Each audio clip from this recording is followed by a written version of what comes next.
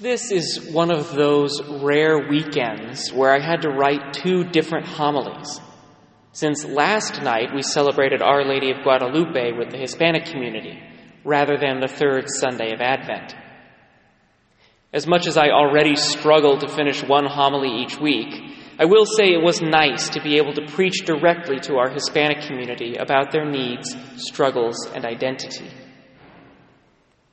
The summary of what I said to them is that the Hispanic Catholic community has a particular mission given to them by Our Lady of Guadalupe nearly 500 years ago to ensure that the good news of Jesus is preached all over the Americas. The Europeans might have brought Christianity over here, but it is the Latin Americans who have the responsibility of guaranteeing the strength and vitality of the gospel message on these shores. I think we can all agree that we need the message of Hispanic Catholicism now more than ever, as they have managed to retain a focus on faith and family in a way that Anglo culture has now almost entirely abandoned. Fortuitously, this message of being chosen for mission permeates through our Sunday readings as well, particularly in our first reading, which lays out the mission of the long-awaited Messiah.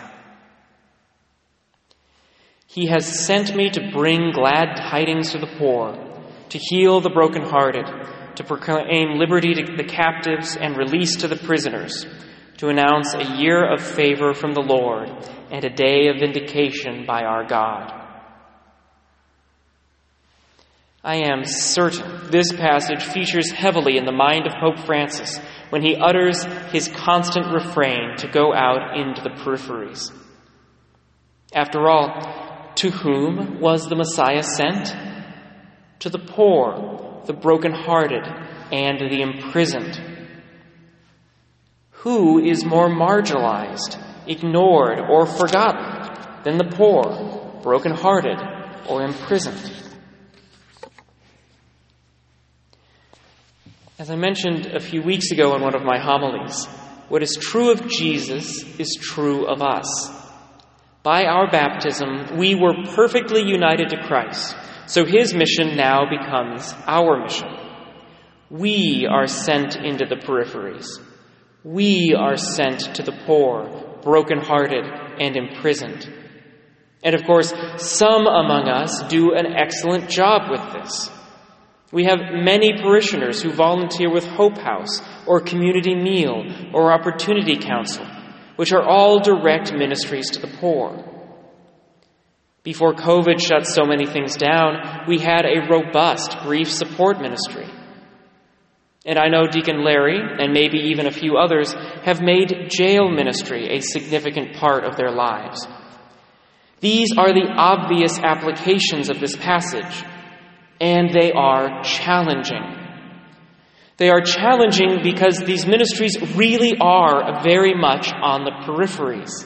It is hard to speak with the homeless, or to talk to somebody who is supremely sad, or to go into a prison where people don't know when they will ever know freedom again.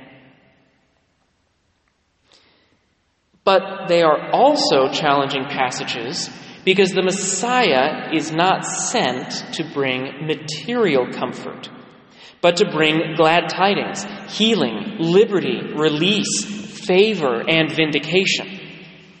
What would a ministry to the poor, brokenhearted, and imprisoned even look like which fulfilled that mandate? How can we bring liberty to captives when, for example, the state has made very clear to prisoners when or if that liberty will be made available? Which pushes me to think of a modification Pope Francis has made to his refrain. He has said that going to the peripheries also means going into the existential peripheries. Going to those who may be fine physically, but who are oppressed and beaten down by this corrupted and fallen world, and who have not been given any hope or escape from its destructive forces. Think of the depressed, the addicted, the nihilist, of those who are beginning to realize that what they are being offered by materialism or commercialism or hedonism will never bring them happiness, and yet they don't know of any alternative. There is a way in which these folks are also the poor, the brokenhearted, and the imprisoned, and we are being sent out to them as well. Allow me to be more specific about a few groups that I consider to be on the existential peripheries. I think about the elderly, particularly those who are no longer able to drive or leave the house. Some are blessed to have attentive children nearby, but many do not. Even before this pandemic, there were many people who went off to assisted living facilities to die alone. Today, with the pandemic, every single person in an assisted living facility is so much worse. They are a prisoner in their own home, unable to leave lest they bring in an infection that could kill half of their neighbors. We have active, involved, long-term parishioners that I have not heard from for 9 months because they cannot use a computer and no one from the parish can visit them. How can they receive the glad tidings of liberty? I think about the mentally ill, particularly the ones who struggle under the guise of normalcy. People who seem functional, but are only a few pill-less days away from losing everything. People who cannot hold a job because of the unpredictability of a crippling depression.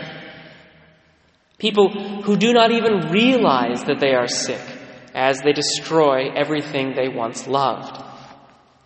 What does a year of favor look like for them? I think about people on the political right and the political left that are so consumed by their crusades and so convinced of the necessity of their activism that they have not felt happiness or peace for months or years. People who began from a place of love for their country and for their neighbors, but whose love has been replaced, without them noticing, with a profound hatred for their opponents. Can these people ever find release? I think of people who say that they cannot have an existence until they have a sexual label. There are, of course, people who are same-sex attracted or who don't feel comfortable in their body. But can't we say that somebody is on the existential peripheries if their existence can only come from a label like transsexual or bisexual or asexual or transsexual? Can we look at these people and say that they might have a deeper identity that has not been revealed to them, an identity as a beloved child of God? How can the mission of the Messiah be extended to those folks? I think of those who have been sold the American mantra that financial security and the latest gadgets are all they need to be happy.